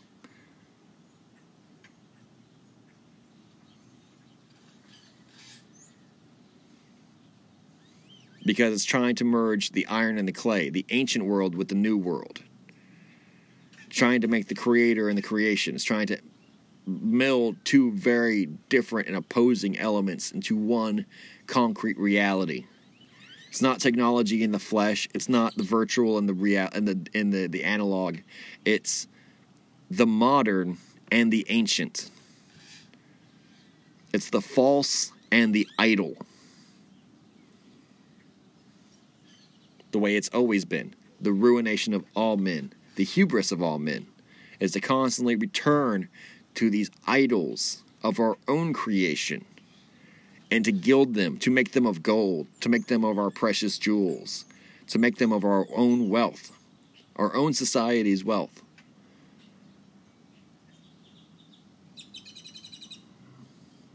Again and again and again. Constantly losing in each one of these events to the sheer sublime reality of divine natural intelligence. A reality that saves those who do not adhere to idols, who empowers those who do not adhere to idols, who gives confidence and might in their hands, who trains them for war against those who follow the idols, who delivers them upon them the nations which they have not known in their idolatry, who delivers upon them the heathen. And instead of seeing the accurate example for what it is and learning their lesson, they will completely sacrifice themselves in the name of their false idols, in the name of their false society. I'm thinking currently right now of, say, for example, Samson. Samson killing 1,000 Philistines, with the jawbone of the donkey. And it's like after 100 Philistines got killed by Samson, you'd think the other 900 would run away. But after 500 Philistines got killed, you think the 500 would run away. After 900 Philistines got killed, you think the last 100 would run away. No, until 1,000 Philistines ran straight into Samson, thinking that they were going to be the fool. They were going to be the one chosen out of these false idol-worshipping weaklings to be able to succeed against the indomitable, invincible strength of the true God, the God of nature, the God of the world. After 999 Philistines had been slaughtered, the 1,000th Philistine, it's not bravery at that point, it's foolishness. And that's why they were destroyed. Is because they would not convert to reality. They were so committed to their mistake and to being delivered to destruction.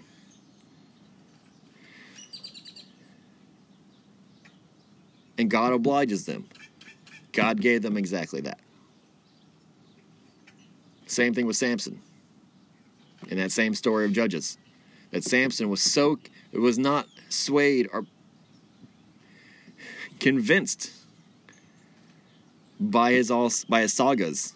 And then he still made the mistakes necessary to guarantee his own destruction, which was itself a proof of the glory of God, which it ultimately was the original point that God was always making, was the proof of his own glory.